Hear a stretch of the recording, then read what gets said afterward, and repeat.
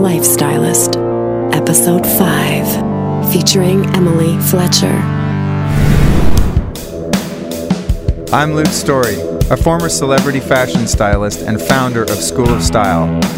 For the past 20 years, I've been relentlessly dedicated to my deepest passion, designing the ultimate lifestyle based on the most powerful principles of health and spirituality. The Lifestylist Podcast is a show dedicated to sharing my discoveries and the experts behind them with you. Today's episode is brought to you by LivingLibations.com. Living Libations is an exquisite line of botanical beauty products, immune-enhancing formulas, and potent dental serums for those seeking the purest of health and wellness products on the planet. They are absolutely my number one personal go-to when it comes to dental hygiene products, skincare products, and essential oils. And I have to say, their Poetic Pits deodorant is probably the only natural deodorant on the planet that not only works, but actually smells really good. It works with your body's own biochemistry, and each person that wears it kind of has their own scent. I like Palo Santo personally. I use it every day. I'm like freaking out because I'm about to take a trip to New York and I just ran out of it, and I don't think I can get a shipment in time. That's how much I need that stuff. So Living Libations is an amazing company. I'm always recommending them to all of my clients and friends. Totally legit products. Here's the good news though. You're going to get a little discount code. So if you go to LivingLibations.com and use the code LIFESTYLIST at checkout, you will save 10% off your order. So that's LivingLibations.com, use the code LIFESTYLIST and save 10%. Don't forget to tune in tomorrow for episode 6, The Great Sunshine Swindle, featuring Nadine Artemis. We are back together again, me and you, on another episode of the Lifestylist Podcast. I'm Luke Story from lukestory.com, here to bring you another amazing episode with today's guest, Emily Fletcher. I met Emily a while ago in New York City, where she has an amazing center called Ziva Meditation. And my meditation teacher of Vedic meditation, the type of meditation that I practice, Jeff Kober, was there doing a talk. And I just loved the energy that Emily brought to the space. Really great crowd, great crew of people, really good meditation clique up in that property. So I immediately connected with her, and then of course hooked up with her out in LA, which you'll hear about on the show, and was lucky enough to have her in the studio today, one-on-one, to have a chat with me about all things meditation. So in this interview, we discuss why meditation should be easy, the origins of Vedic meditation, where spirituality and money mix, why you need a mantra, how meditation reduces stress and actually treats PTSD. So we cover some stuff in a very in-depth way here. And this, of course, is a subject, if you know me or if you've listened to the show before, that I'm really, really passionate about and has been a part of my life for many, many years.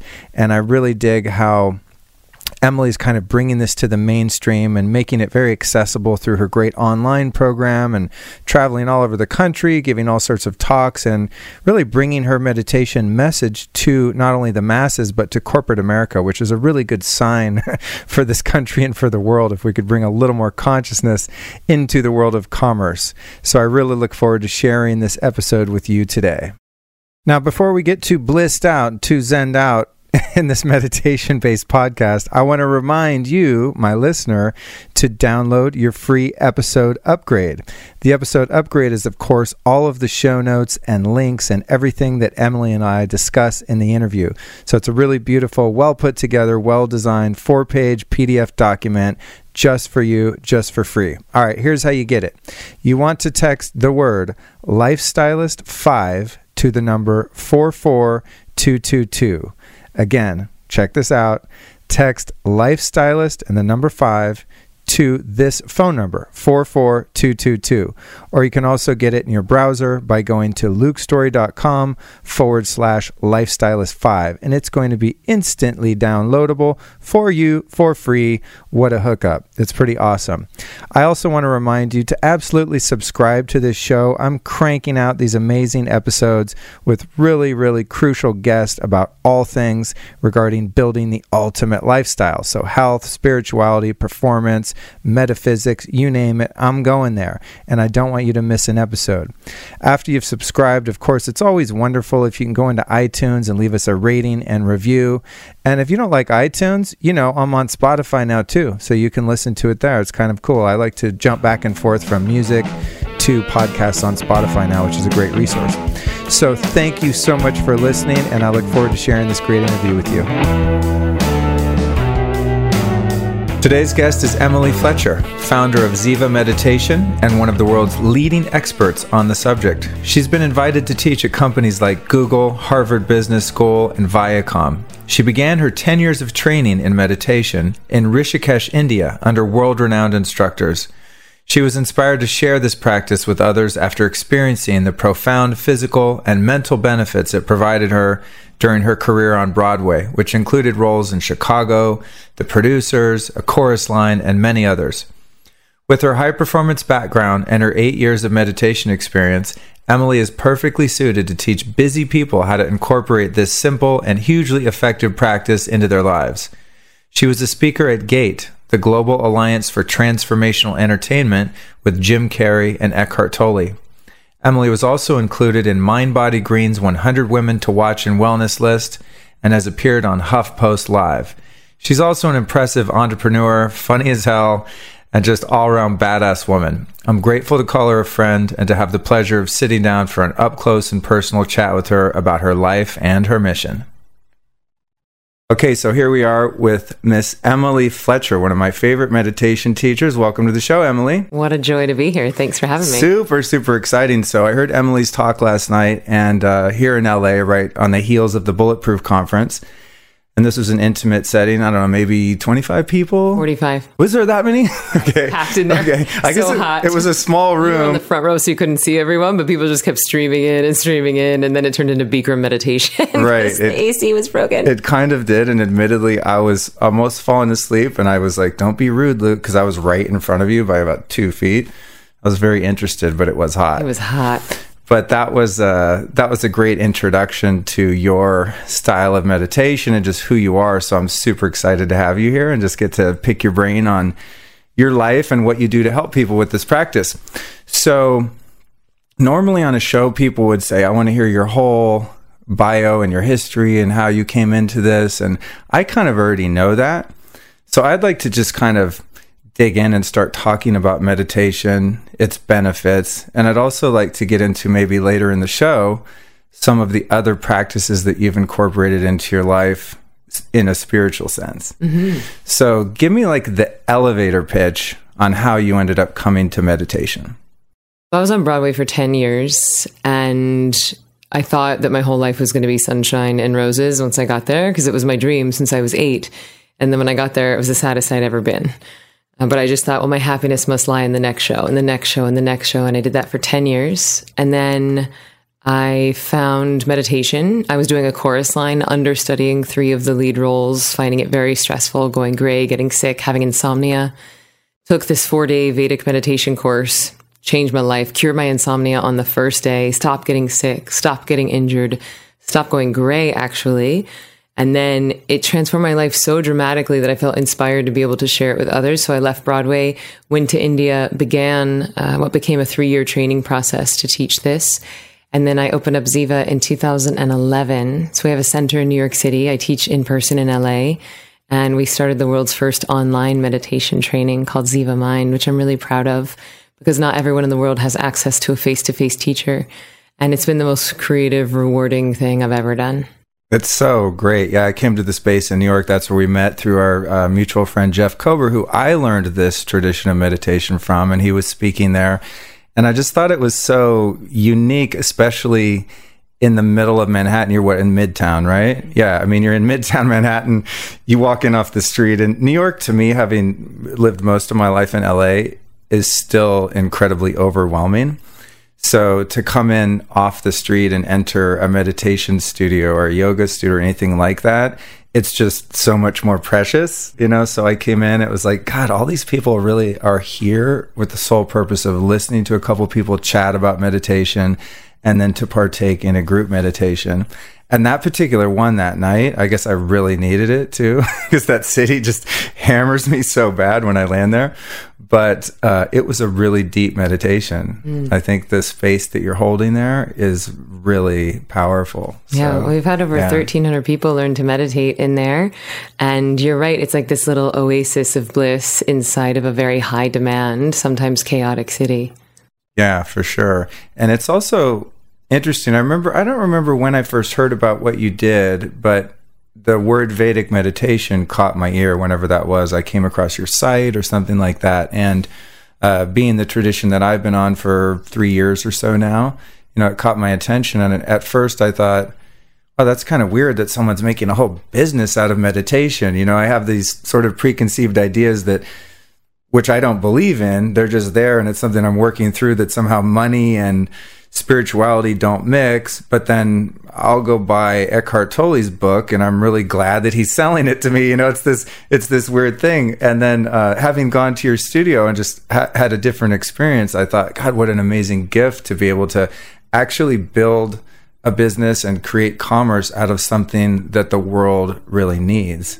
It's actually the best thing ever. And after that, I'm going, wow, I wish there were 1 million meditation businesses all over the world. Thank you for saying that. And it really stops a lot of people from learning the fact that I charge money for the course. It's a big turnoff for some people. And I think that comes from the fact that most styles of meditation that most people practice are derivative of styles that were made for monks. And so it's more of a monastic tradition, meaning that you're going to house a monk, you're going to feed him, and then maybe he'll teach you some lessons. And they're sort of vagabonds that are traveling the world with their knapsack. They don't have kids. They don't have homes. They're not householders. Whereas this style of meditation that I teach, it's not made for monks. It's made for people who live in society, people with busy minds and busy lives, what we call householders in India. So you want to have a job and kids, and maybe you need to send those kids to college, or maybe you want to have a commercial real estate in Manhattan so people can come there and meditate. This word business and commerce, they get such a bad rap in the spiritual community, but a business is simply providing a service, right? You're providing a service. And in my personal opinion, teaching people to meditate is one of the most valuable and important services anyone can be providing right now. And since the beginning of time, even in the monastic traditions, there's always something called Guru Dakshina. Guru Dakshina is basically an exchange of energy. Is the student willing to apprentice the teacher, or are they willing to give their time and their attention? Are they demonstrating something that we call worthy inquiry, which basically means that they actually want to learn? And that's part of what that course fee is there for. Yes, it absolutely pays the rent, and it pays the salary, and it pays my staff and the graphic designers and the, web ads and all the stuff that it takes to run a virtual ashram these days. But that course fee is also there for the student so that they have some skin in the game and so that they're invested in the practice. Because to be honest, this style that I teach is so intense and so powerful that oftentimes in the first few days and weeks, people can have some pretty intense detoxing. I call it unstressing. And that can look like some tears, some sadness, some rage, sometimes even vomiting. And if they don't have some skin in the game, it's pretty easy to jump ship. And that's really my job, is to usher people through that in an elegant way and just, make fart jokes and be like, you're doing great. That's funny. My meditation teacher hasn't busted out the fart jokes yet. I like that. I relate to those. So yeah, I can say from my standpoint of being, a client and a practitioner, when I learned from Jeff Kober, there was a little apprehension on my part, because I think whenever you're spending money for something intangible, it's a little bit, you're not sure if you're going to get the value and get what you paid for. It's a snake oil salesman, or, how do you quantify meditation? Exactly. And then once I learned, and it just became immediately, as I was telling you earlier, immediately integrated into my life. It was just this automatic download, and it just started happening. It just became part of my day-to-day experience. I mean, the idea of money became so irrelevant. It didn't matter how much it cost. I never once have gone back and thought, well, I wish I had that money back now. It's like, thank God I learned a meditation. My experience was 15 years prior to that. I'm meditating on a daily basis and oftentimes really struggling with it because I was self-taught or was using guided meditations or meditations in yoga or just different things that I picked up along the way, but I didn't really have any proper training. So it was actually kind of frustrating at times due to my lack of knowledge about what meditation actually is. But having paid for the training, like you said, having skin in the game, I'm like, I paid this money, I'm going to do it. You know, my own little self-taught meditations, which were great and I'm sure I benefited from. If I skipped it or just dropped to practice because I bought a $12 book and read about it, or an audiobook or something, there was really no investment in that. So I definitely appreciate that. Yeah, it was twofold. One, the practices that are available on YouTube or a book or something, they're nowhere near as powerful as what you learn face to face from a teacher who's part of a lineage. And also, as to your point, it doesn't matter what the tool is if you don't pick it up and use it. And so if you haven't made some investment, some commitment in it, oftentimes meditation is a really easy thing to skip. And what I often tell people is, and I try to get really honest with myself about this, like if I were face to face with a billionaire and they were to say to me, all right, Emily, I'm gonna test you on this. Like I can write a check right now for any amount of money. Like let's call it $300 million. I can write you a check right now for $300 million. I'd be one of the richest people, at least in the United States. But the conditions of this check are that you can never meditate again. There's no way that I would take that check. That's great. And I try to think of an amount of like maybe $1 billion. If someone wrote me a check for $1 billion, would I give it up then? And the answer is no, because my insomnia would come back that night. And then I would just be a very tired and sad billionaire. I mean, we all, of course, suffer from that illusion that money is the thing that's going to bring us happiness and all the things that money is attached to, or we think it is. But this actually does bring you happiness. Yeah, you know, it's actually flooding your brain with dopamine and serotonin. Yeah. So that's a good segue then. Let's go into, now that we just talked about your business and just, you know, how that works and the fact that I just think it's the coolest thing ever. And it's also one of those things, actually, when I heard about it, I was like, God, why didn't I think of that? Like a meaningful way to contribute to society and actually have a great, viable business, especially with the online component, which is a great business model for both parties. You know, like you said, people remotely have access to something that they couldn't find anywhere else. And you also have a scalable business, which is pretty damn cool. So let's talk about the actual mechanics of meditation. So I told you about my experience, right? Where I'm sort of self-taught, or I'm reading something like Emmett Fox that we were just discussing, and I'm contemplating that, and I would maybe read and then pray a little and then meditate for a few minutes. And I just developed my own amalgam of spiritual practices that I would usually do in the morning, and still do all of those things as well, you know, when time allows. It's like with this meditation, it's 20 minutes. So when I started doing that, some of those other things started to become minimized to a degree, because I just don't have 4 hours to sit around and monk out in the morning. But in that meditation, as I said, at times it was somewhat frustrating, or just, if not frustrating, ambiguous, because my ideas on meditation were this. Meditating is clearing your mind and making the thoughts stop. So maybe I go, 3 seconds with no mind, and then it starts again, and I feel like, oh, now I'm not meditating. So I go back into it and try to, quote unquote, I'm doing air quotes here, people, quote unquote, meditate, and then the thoughts come back, and I go, oh, I just lost the meditation. Whereas in this practice, any meditation you do within that 20 minutes, following these guidelines and using your mantra, is an effective and successful meditation. So talk to me about what this actually looks like in terms of what makes it work, and why trying to stop your mind is not possible. Yeah, so this is really important, and it is the number one misconception about meditation. And I actually find that it keeps people from meditating. Almost every day, someone will say to me, Emily, I get that it's good for you. I know that all this neuroscience is coming out, and I get that, some people it works for them, but I've tried to meditate and I can't stop my mind from thinking. My mind is crazy. My stress is special, right? And what they're judging themselves by is how effective they are at giving their mind a command to stop thinking. But here is the very important news, is that the mind thinks involuntarily, just like the heart beats involuntarily. So judging yourself at how good you are to give your mind a command to stop is as effective as judging yourself at how good you are at giving your heart a command to stop beating. It doesn't work. It's impossible. And if you're sitting down and trying that as your style of meditation, you're constantly going to feel like you're failing, and then you're going to quit. After, maybe one session, maybe a week if you're really stubborn. And then what you've done is that you've robbed yourself of a lifetime of bliss and fulfillment and more energy and more creativity. And this is why I'm on such a bit of a mission about this one thing, because I can't tell you how many times a day I hear that. So what we do in this style of meditation, and first I should say that there are thousands of different styles of meditation. Most of them fall under one of two umbrellas. Mindfulness, which is a directed focus style of meditation, which is derivative of styles that were created for monks. And then there's what I teach that was actually made for people with busy minds and busy lives, people that live in society. And so if you're a monk, basically you're meditating all day, right? That is your contribution to society. You're washing dishes, it's a meditation. You're walking in the garden, it's a meditation. Basically, I would call mindfulness the art of bringing your awareness into the present moment, which is a really beautiful and powerful practice, but it's more of a waking state practice. Whereas what I teach, which is the foundation of what we teach at Ziva, is called Vedic meditation. And again, made for people who live in society, but what we're doing is that we're inducing a verifiable fourth state of consciousness. So different than waking, different than sleeping, and different than dreaming.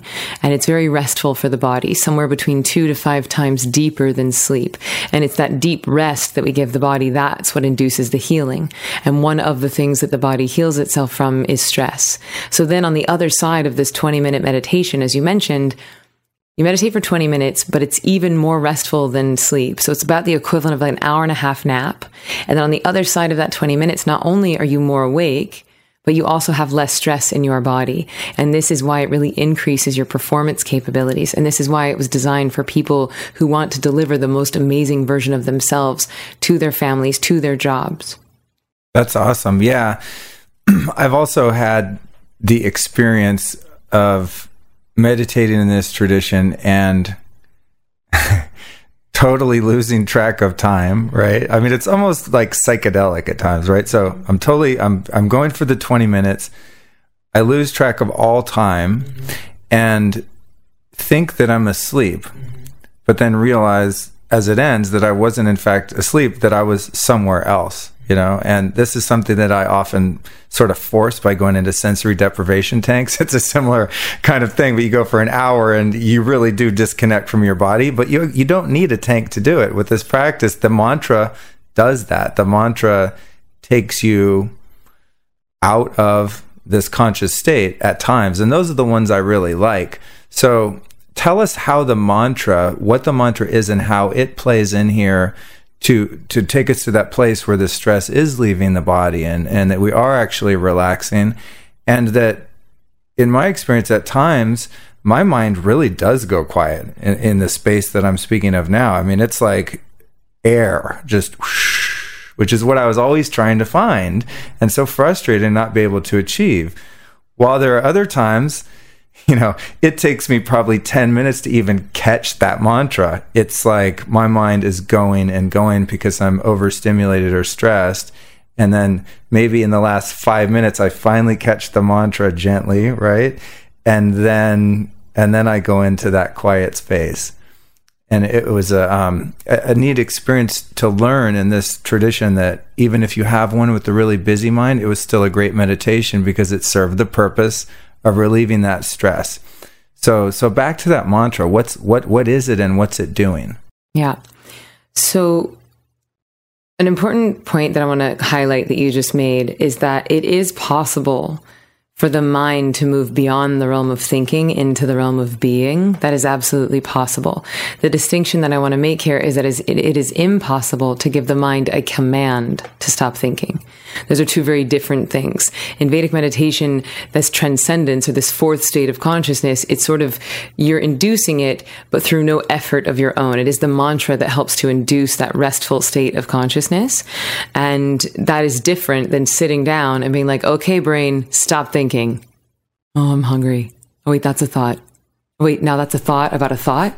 wait, no, I'm thinking. Oh my God, I'm the worst meditator in the world, and I quit. Yeah. And I hate meditation. Yeah, exactly. The next thought is like, I suck at this. I'm not even going to do this. I'm too stressed. My mind is too crazy. Yeah. So this is the importance of having a teacher and finding someone that has been through this process themselves and knows how to teach, and also having the right key for the right car, right? So the mantras really are the keys that operate the car of Vedic meditation.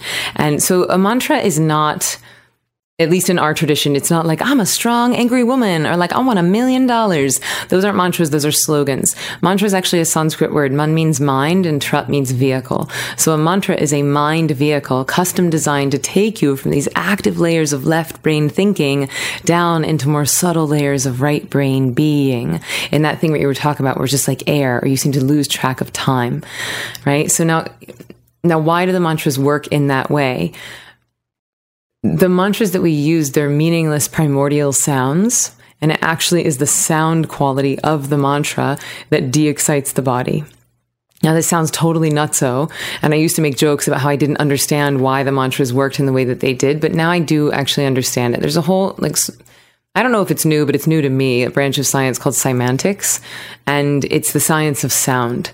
And there's some really cool YouTube videos on this, but you can basically have like a sheet of metal, and people will pour a blob of water onto the metal, and they'll play it with a violin bow at a certain frequency, at a certain tone, and that blob of water will take all these beautiful sacred geometric shapes, and then they'll play it at a different frequency, a different tone, and the water changes to a different sacred geometrical shape. What is the search term for that? Because one of my Kundalini yoga teachers, Guru Singh, talked about that one day, and then I forgot to ask him, like, how do I find that? Because I want that. So what you could search is semantics, Cymantics, semantics.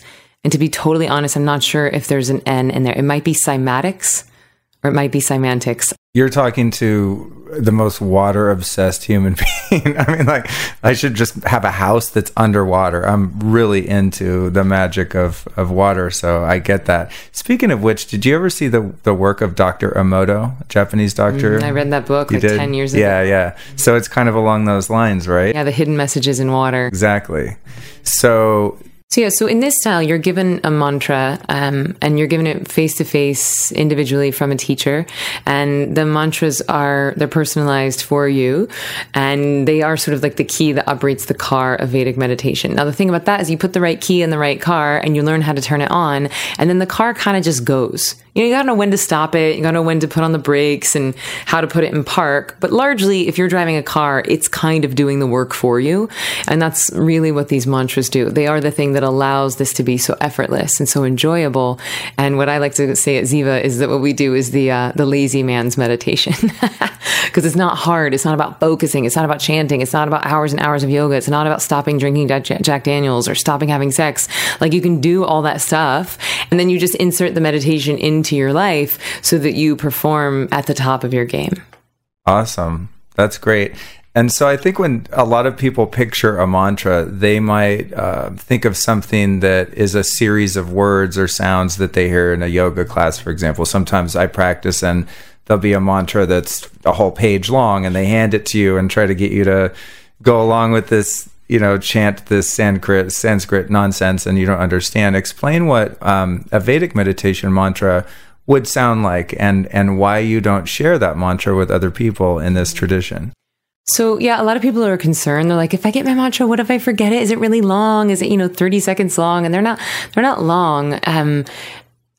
But I liken them to, so there's two reasons, and this freaks some people out too. They're like, why can't I tell people my mantra? I think there's like a joke about it in like a Woody Allen movie in the 70s or something. And it freaks people out. And it's really not meant to be freaky or weird or like fraternity-like or anything. There's two really simple reasons that the mantras are meant to be kept private. One is that most thoughts move from the unmanifest to the manifest. Right? Like, most thoughts go from nothingness into somethingness. Like, you're sitting on the couch watching Game of Thrones, and then you get a sensation. You're like, what is that? Like, I'm hungry. Think about an apple, and you go up and you get the apple and you eat it. So it goes from nothingness into somethingness. Most ideas, most thoughts bubble up that direction. These mantras actually move the other direction. They go from the manifest into the unmanifest. They're custom designed mind vehicles to take you from your left brain down into your right brain realm of being. And so you want to keep them inside. It's very much like you plant a little seed inside, and you want to keep that seed underground so that it can grow the root, so that it can grow the most beautiful flower. What you don't do with a seed is plant it, and then the next day, go and dig it up to see how it's doing. Third day, how's it going, seed? Fourth day, digging it up. And after a week, you're like, ugh, stupid seed, didn't even grow anything. It's like, well, it's not the seed's fault. It's that you keep digging it up. So if you're chanting these mantras or saying them out loud, then you're actually reducing the efficacy of them, because they're meant to bury themselves. They're actually little forgetting devices, which sounds nutso, I know. And then the second reason is quite simply that this practice, as I mentioned, and this was news to me. When I first started learning about this, I thought, well, whatever monks must be doing, it must be way more powerful, right? Because they're monks. They must be like vibrating or levitating or something. But it's actually the other way around. If you have less time in your day with which to meditate, you want to really do something that's very powerful. And this practice, while it's very simple, and why I like to call it the lazy man's meditation, it's also very powerful. It's no joke. I've seen now over 1,300 people go through it, and I see the intensity of the detoxing process that happens in their body, and it's not to be trifled with, right? Like it really takes some preparation, and it takes some guidance, and it takes some encouragement and some rest to move through that process elegantly in a way that isn't, dangerous is too strong of a word, but rough. And yeah. And so that's really the other reason, is that you don't just want to go out handing mantras to people on the street. It's like you don't want to give keys to $100,000 Teslas to 15-year-old boys who haven't yet taken driver's ed. You know what I mean? Once they're in their 30s and they know how to drive, like, great, drive away, have fun. But you're not going to give a 15-year-old boy a $100,000 sports car because he doesn't know how to drive it yet. And that's kind of why the mantras are meant to be kept for you, both for the efficacy for your own practice and so that people don't wrap their meditation practice around a tree. I like that. Yeah, it's funny. I've had friends try and talk me into it. Just tell me, man. Just tell me, what is it? What is it?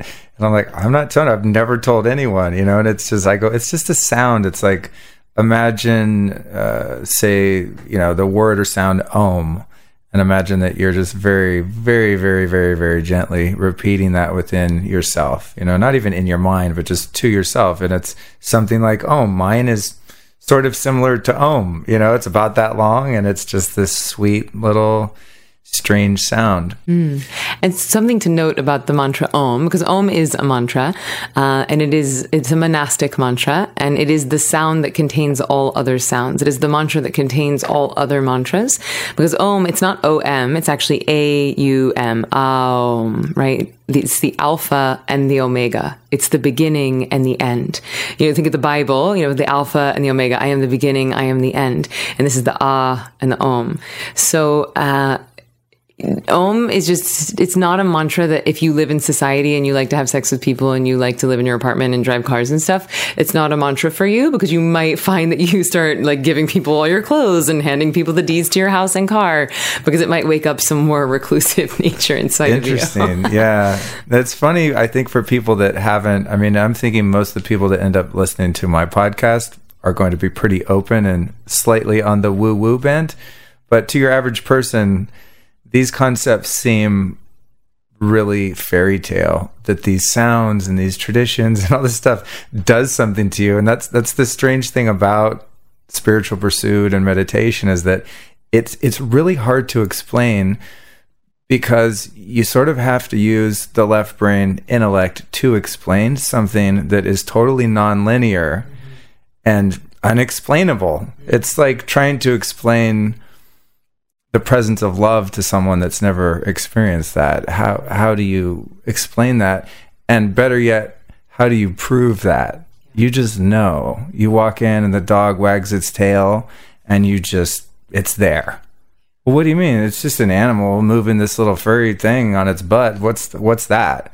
That's love, man. It's like, yeah, it's difficult to sort of explain until you've felt it. And I think meditation and the use of a mantra and all of these ancient wisdoms that have been discovered and developed by humans since the beginning of time, I assume, they just have to be experienced, right? Well, yes and no. I mean, really, that's a big part of my job, is to communicate the intangible in a way that gives people some sort of a window, right? That is my job, to describe in words something that is not really describable, right? That's why I have a job.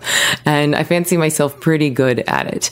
Now, that said, I could say all the pretty analogies. I could give you all the fancy words in the world, but until you have a visceral experience of that, it's not going to do you any good, right? Like, one is software and the other is hardware, right? So all the talks, all the knowledge, all the books, all the podcasts in the world might really improve your intellect. It might change the lens through which you perceive the world, but it will not usher you into a higher state of consciousness. In order to do that, you actually have to have a visceral experience of it. You have to actually give the body rest so that it can let go of the lifetime of accumulated stresses, which is the only thing keeping us all from being in enlightenment right now.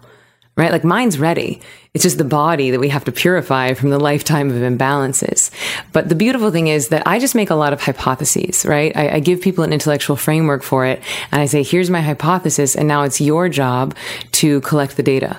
And I recommend that people collect the data on their own body. I mean, it's very much like biohacking, right? It's like, here's this hypothesis. Here's how it worked for me.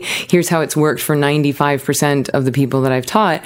But you're not going to know it for sure. And you're certainly not going to believe it or trust it until you collect the data on your own nervous system.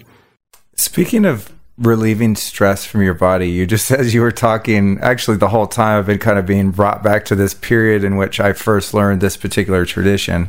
And this went on probably for the first year, almost to the point where I considered abandoning the practice. And that was, of course, explained to me by my teacher as stress release. So here I am. I learned to meditate, 15 years into a pursuit of health and well-being and spirituality and prayer. And I've been to India, and I've done all that stuff, right? And then I start to meditate in this tradition, and almost immediately started to realize that I turned into kind of an asshole, and I found myself being quite irritable, and even to the point where my girlfriend at the time mentioned on a couple occasions, like, dude, I don't know about this meditation thing. You seemed better when you just had your own little morning reading, prayer, whatever routine, which, wasn't even kind of a patented system. It was just made up as I went along. And that was actually true. So I found that I was irritable when I would ask my teacher, Jeff, what was going on? Like, why am I kind of getting worse? It was explained as stress release. And what was so weird about that to me is that I'm thinking, well, what the hell have I been doing for the past 15 years if that's not stress release? I'm doing yoga, I'm meditating, I'm going to every spiritual teacher in the world. I'm just doing anything and everything to just get better and feel better and bring, as you said, my best self to the world. So how can this meditation bring up those stresses that are so deep, and how come all of this other stuff hasn't brought them up yet? Yeah, it's a really good question. So yours is a little twofold, right? Because you had all this software, you've been doing all this research, you had so many operating systems, right? You had the shiniest Mac, Snow Leopard, Mountain Lion, whatever the newest Mac operating system is. But the reality is that if you're not going in and really on a very cellular level, de-exciting the nervous system in a way that creates order, then we all have this lifetime of accumulated stress and imbalance in the body, in the hard drive. And so what this meditation does is that it's almost like it defrags the computer and it up-levels the actual computer, the actual hard drive, so that you can then run all the software that you've been accumulating. And because you had such elegant and advanced software, when you then started this practice and started running the machine more elegantly, it was like a thump, like a big jump for you. And that's my hypothesis. I wasn't there, but that's probably why the unstressing was perhaps a little bit more intense and a bit of longer term for you. Now, the other thing to know is that the body is a perfect accountant, right? So all that work that you had done, I think did perhaps, speed up your journey in the long run. I like to say that the body is a perfect accountant, so every Taco Bell we've ever eaten, and every all-nighter we've ever pulled, and every breakup we've ever been through, and every car accident we've ever seen, and every dog that's barked into our face, and all of that stuff is in our body.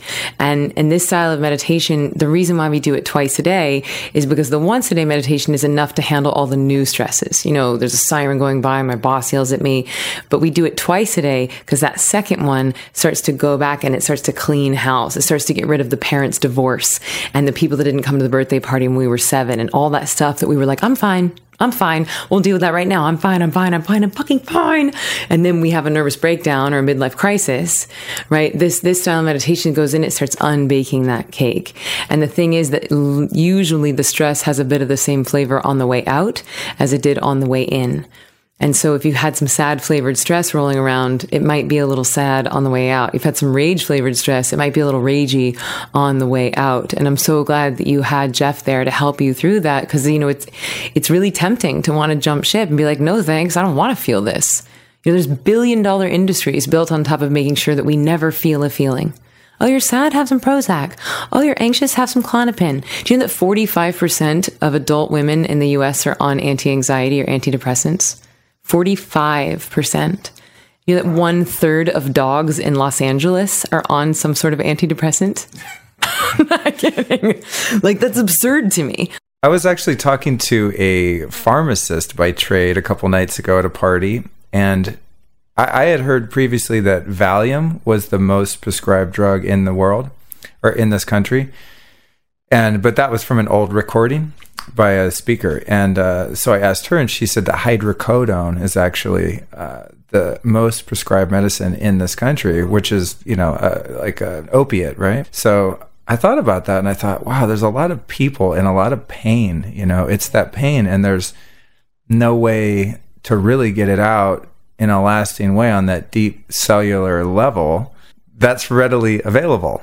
So during that period, I wasn't feeling pain where I go, oh, I better get a Vicodin prescription. It was just, I'm just a little bit touchy, you know, just a little more on edge than I was used to feeling. I was pretty damn peaceful a lot of the time. And so now I imagine for someone who begins this practice and has never uncapped any of that and been to primal scream therapy and hit pillows and, you know, all the crazy stuff I've done since I was really a kid, you know, just trying to fix myself or having the authorities try to fix me. You know, for someone who's just like out of the box and pops into meditation, I bet that does get a little bit crazy. It can. And that's why I'm actually hopefully starting a program with the Bulletproof people to work with veterans. And you know, I'm not totally sure about this, but I think that the government just put a lot of money into teaching soldiers meditation before they go into combat. And this is some of the most exciting news I've heard, because, I mean, yes, we absolutely need to be helping people with PTSD, but it would be, I think, such a cheaper, faster, and more useful option to teach people meditation before they actually go into combat, because then they're going to be able to handle the trauma so much more effectively. It's not going to do as much damage. It's not going to get lodged as deeply. And I think the same, like if we were teaching kids to meditate, like this would be a much more enjoyable world. What's the Dalai Lama quote? If we were to teach every 8-year-old meditation, then we would end war within one generation. Wow. And I think you're right. People are in a lot of pain right now. And so we have a lot of work to do, because the reality is that our bliss it's right inside of us always. But most of us don't have a sustainable means by which to access it. So we look for it in anything we can think of: money, cars, houses, sex, pills, you know, jobs, checking Instagram, social media. It's huge. That's like I was thinking about that today, actually, because I'm driving up to get some recording equipment for this session and fine tuning that. Hopefully it worked. And so I've got my phone. You know, that's the thing with the phone, is I use the apps for so many things, right? So I've got my Waze because I want to be efficient with traffic.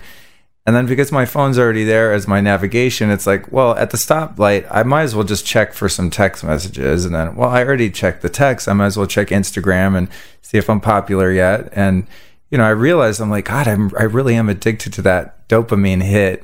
It's such a way of escaping from any feeling of discomfort. So you might ask me on the way to the Guitar Center, Luke, are you masking pain right now? Are you in any pain? And consciously, no, I'm not. but there's still something there that's old or new or present that I'm trying to get away from. Or you're moving towards, it's either masking or it's like the I'll be happy when syndrome. I'll be happy when I get 1,000 more followers. I'll be happy when 100 people like this photo. I'll be happy when I get this new message. And as you're saying, you get a little dopamine hit. So it in a very real way becomes an addiction. I think an addiction is anytime you're looking at something externally for your fulfillment. Right? When the reality is the only place that we can find it is inside of ourselves. And that's what I love about meditation, is that in a very real way, it gives you access to that bliss and fulfillment in the only place that it resides, which is inside of you. Every spiritual text has been saying this since the beginning of time. What you seek is in you.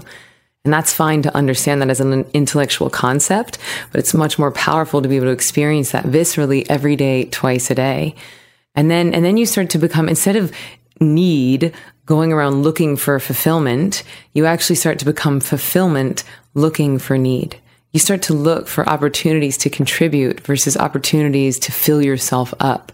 And I hear you. Like I definitely have to catch myself with the social media, because it can be both, right? You can be delivering fulfillment and posting amazing messages and sharing your teachings via it. And it can be a slippery slope into, oh my gosh, do you love me? Oh my gosh, does everyone approve of me? Yeah, am totally. I famous yet? Yeah. How popular am I? It's like, it's like in high school, Instagram and social media that quantify and count your popularity hits is sort of like how fast you get picked for the team, in PE, which I was always last, so maybe it's like a deep-seated getting picked last. It's like, I'm going to show them, I'm going to have the most Instagram followers, Totally. It is a slippery slope, but as you said, that's an interesting way to look at it. And I was actually talking to my dad yesterday on the phone about this, because he was saying, oh, everything's so damn hard now, he was trying to order something online, and he called me, they don't have a damn 800 number. I was like, Dad, businesses don't want to talk to you anymore. It's like, you just get on the computer. It's like, I don't want to get on the computer, And so he's talking about, people used to talk face to face, and we had this intimacy and this closeness, and we could relate to one another, and, and read physical communication cues and all of that. And he was missing that. And I said, yeah, well, that's true, but look at the flip side. I mean, I know literally thousands of people in my life that I never would have ever probably had the opportunity to meet, such as yourself, if it weren't for this ability for us to contact each other. So it's like not something that I would want to totally deny and try and, eradicate from my life. But at the same time, one does have to be very watchful in order to not let it take you over and become something that's compulsive and destructive. Yeah, I think it's very much like food. You can't just get food. If you are a food addict of sorts, if you have food issues, then you can't just eradicate food from your life. And same at this point, you can't eradicate your phone and your apps and social media from your life.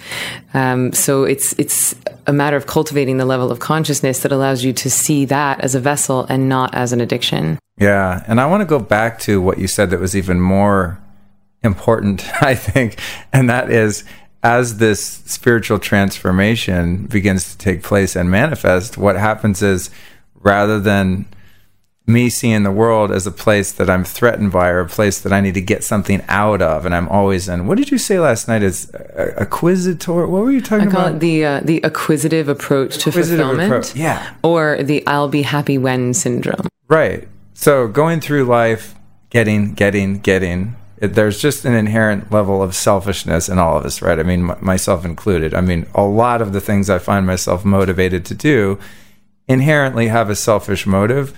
I'm aware of that. It's something that I track, but I also don't fault myself, because that's just how I'm wired. It's survival, Well, the difference here is that it's not that the desires are bad, right? Like if you look at my very limited understanding of the foundation of Buddhism is that life is suffering, right? And if you can move beyond your attachment, then you move beyond suffering. Right? But this is a very monastic way to look at life. I'm just not going to be attached to anything. I'm just going to take my satchel and go on the road. Right? But for the householder practice, for the Vedic practice, it's like, okay, well, we wake up, we meditate, we flood our brains and bodies with dopamine and serotonin. We access this fulfillment internally. I come out of the meditation, and now I'm not under the illusion that this one job can make me or break me. I'm not under the illusion that this, next 1,000 Instagram followers can make me or break me, but I still want it. I still want to sleep with that guy. I still want to make $1 million. So why? Why does that desire exist? And the Vedic viewpoint in that is that those desires are nature's GPS. Those desires are nature cueing you of where nature is using you to deliver your fulfillment, not the other way around. Yeah, that's so true. How once the change starts to take place, you stop seeing the world and the people in it as something that you need to go get outside for fulfillment. I've found through meditation, through everything that I've experimented with, that you naturally start to seek opportunities in which to contribute. And then comes the awareness that through that contribution, you actually do receive more than you ever could have found or had out trying to force it to make it happen. It's like the yin of life, the art of allowing, right? It's like putting yourself there, being of service, and all of these things that sound really nice, but I think a lot of people don't think actually work to get you toward fulfillment. Once you start to have that experience, because you're de-stressing, because you're having contact with something other than just you and your small self and your ego and that need to get and to take, that it starts to unfold and it just becomes part of who you are. And you know that even while you're contributing and being of service to the world and giving, that you're receiving the maximum amount of benefit that's even possible, right? Yeah, you give for the sake of giving. You create for the sake of creating. Yeah. The reward becomes the doing of the thing itself. Right. And then, of course, along the way, there's the pitfall and the quicksand of congratulating yourself for being such a spiritual person. Such a good person. And showing the right, because pride is like sneaky. That ego's sneaky. It will infiltrate one's spiritual pursuits and start taking credit or wanting the world to see. Do you see how generous I am? See how much of service I am? See what I do with charity, world? Look at me, which is another sort of trap along the way. On the way, I think, to having that real experience where you just know in your heart of hearts that that's the purpose of your life. I would like to ask you about one other thing off the topic of meditation, now that we're just talking about spiritual fulfillment and having a meaningful life. What other things have you found useful in terms of reading spiritual books? Not the question I'm going to ask you at the end that I warned you about, but prayer or yoga or mindfulness or any of the other things. What have you incorporated into your life that's been useful in addition or an adjunct to meditation?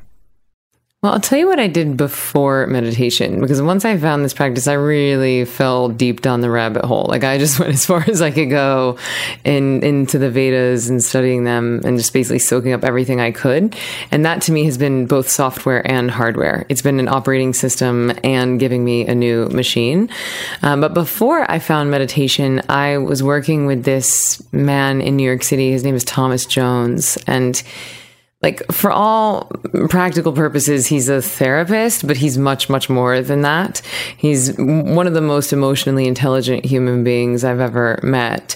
And he really helped me a lot in my early 20s. He created something called the paradox process. And I would liken it to almost like speed therapy or like speed meditation. Whereas I think meditation gives you this general wash of bliss and fulfillment and bliss chemistry in your brain. This thing of paradox process, you can go in with a very specific issue, with a very specific thing that you're looking for transformation around. And he helps to clear the emotional charge around that particular thing. It's almost like laser focused meditation on one particular issue. And he really helped me in my early 20s. And I had lost my father and I was in and out of what I would consider pretty abusive relationships. And he taught me how to say no, and he taught me how to be in healthy relationships. And I'm very, very grateful for him and that practice. And it's really, I'm trying to think of a way to describe it. I'm not a practitioner of it, but I used to use it personally all the time. And basically it would be like giving yourself permission to feel exactly what you're feeling and acknowledging it, almost giving voice to it. And then he has this process where he'll go through and kind of ask you a bunch of questions, because it's much easier for the brain to digest a question than it is a statement. And then you have almost like an input that you use. It sounds crazy, but you're treating the brain very much like a computer.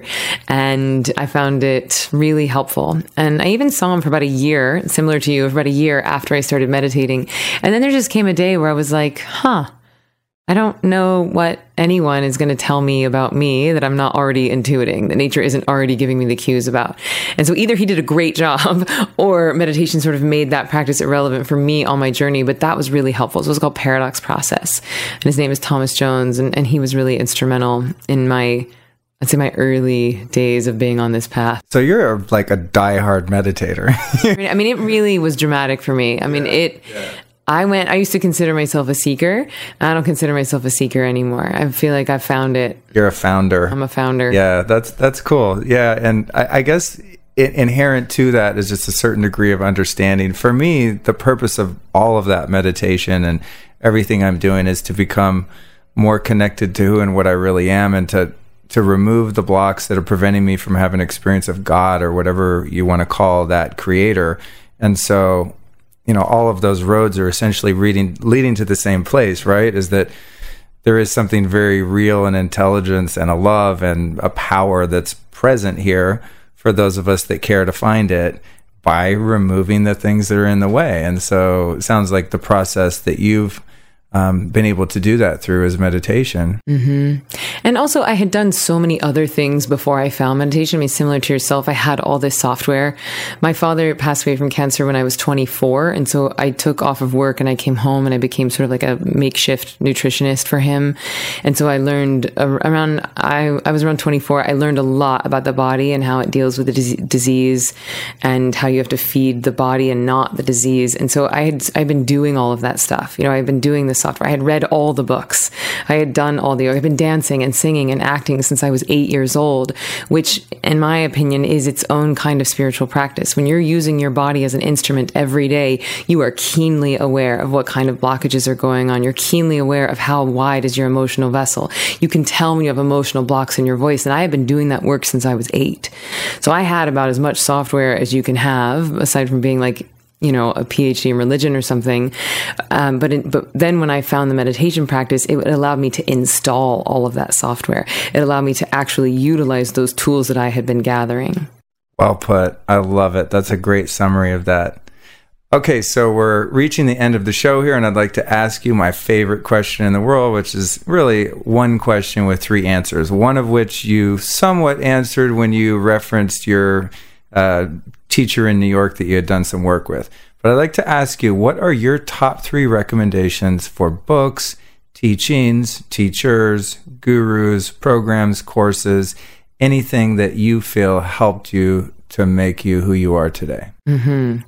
So it's a beautiful question, and I feel a huge amount of gratitude to one of my teachers named Tom Knowles. He's been teaching for about 43 years. I consider him a true master. I think he's one of the best orators on the subject of consciousness living today. And I did a whole series of courses through him called Exploring the Veda. So I teach Vedic meditation, but Exploring the Veda is a series of lectures basically on the Vedic worldview. And it was the first one is actually, it sounds so boring. It's 11 hours of recorded lecture, which sounds like torture to most people, but my jaw was on the floor. My mind was being blown. And it's one of the most exciting, enriching bodies of knowledge that I've ever come into contact with. And it's the kind of software that actually up-levels the hardware. It's the kind of information that can actually change the way you see the world so dramatically that you don't ingest stress the same way anymore. And that was really transformative. And I continue to dive deeper into that. Sort of as a side note to that, I'm very proud of myself. I'm 41% of the way through the Mahabharata, which is basically like the Vedic version of the Iliad and the Odyssey combined. I think it's the longest book in the land. And it's this epic story, but it's definitely one of the most sacred texts in the Vedic tradition. So that's what I'm on right now. But I would say Tom Knowles. to go for something completely different, I have a giant amount of respect for a woman named Marie Forleo, which when you said that I'm kind of like the Marie Forleo of meditation, it was the best compliment you ever could have given. Oh, I'm so glad. I had no idea, but you remind me of her, and the fact that you're business savvy, but also very conscious as she is. Well, thank you for that, because I've only met her a few times, but I consider her a mentor just from doing her training. So I actually did her online training called B School, and it's really the only business training I have. I have a BFA in musical theater, and the fact that Ziva is about to be, like multi-city, many teachers, first online meditation training in the world, like I'm really proud of all of that. And I know that has nothing to do with me, but I wouldn't have had the tools to execute on that if it weren't for Marie Forleo and B School. So I'm very grateful. I did B School too. Yay! Yeah. So good. Love it. Yeah. Yeah, it's so delicious. And then I would say the third, I've been studying the art and science of Ayurveda for the past, 4 or 5 years.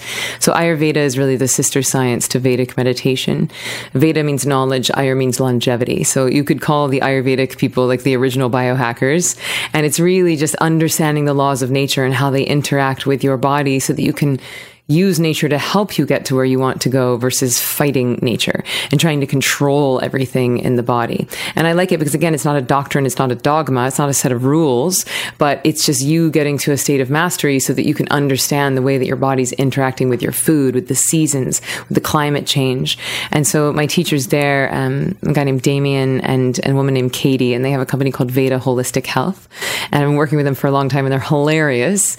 And then because of the stuff that I've learned through them, we're actually launching something called Ziva Eats, which is basically Ayurveda 101. And it's really for meditators and non-meditators, but just to understand the basic principles of what should I be eating, when should I be eating, at what temperature, what time, what's my body type, all the stuff that can seem sort of basic, but it is the fundamentals to having a mastery of your own physical body. What a brilliant idea. I love that. Marie Forleo did get in your head, I think. That's amazing. Thank you for those answers, and we'll definitely put all of those in the show notes. And speaking of show notes, in closing, let us know how exactly we can find you online, social media, etc. Yeah, so it's just zivameditation.com. That's the hub there. We have probably a few hundred videos on our video blog there. And you can also link through zivameditation.com. You can get to Ziva Mind, which is the online training. So I would recommend, if people have access to a teacher in person, even if they think I'm a ding-dong head and they want to learn Vedic meditation, I say, yes, do it. The practice is so good. But if you don't have access to a teacher face-to-face, then I would recommend Ziva Mind. It's an 8-day training. Each day's video training builds upon the previous day's training. So it's a matriculation, and you become self-sufficient. You'll have a meditation practice to take with you on the end of it. And there are fun guided visualizations for like insomnia or traveling or stress release. And once you go through it, you have access to the program for life.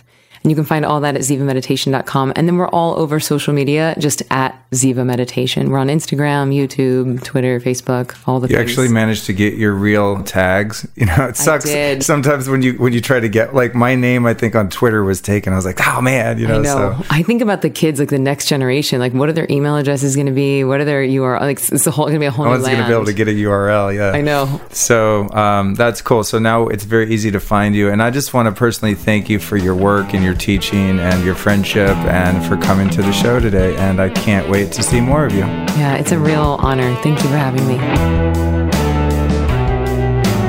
Well, that was certainly an enlightening conversation about meditation with Emily Fletcher. I really enjoyed having her in the studio today, and I encourage you to go check out Ziva Meditation, because whether you can get to her in person, which is amazing, I've done it, or you take her online course, I think that there's some real benefit there, and it's a great way to get acquainted to meditation in a way that's very accessible. I've been working on meditation for about almost 20 years now myself, and when I found Vedic meditation, it was just like, bing, the lights went on.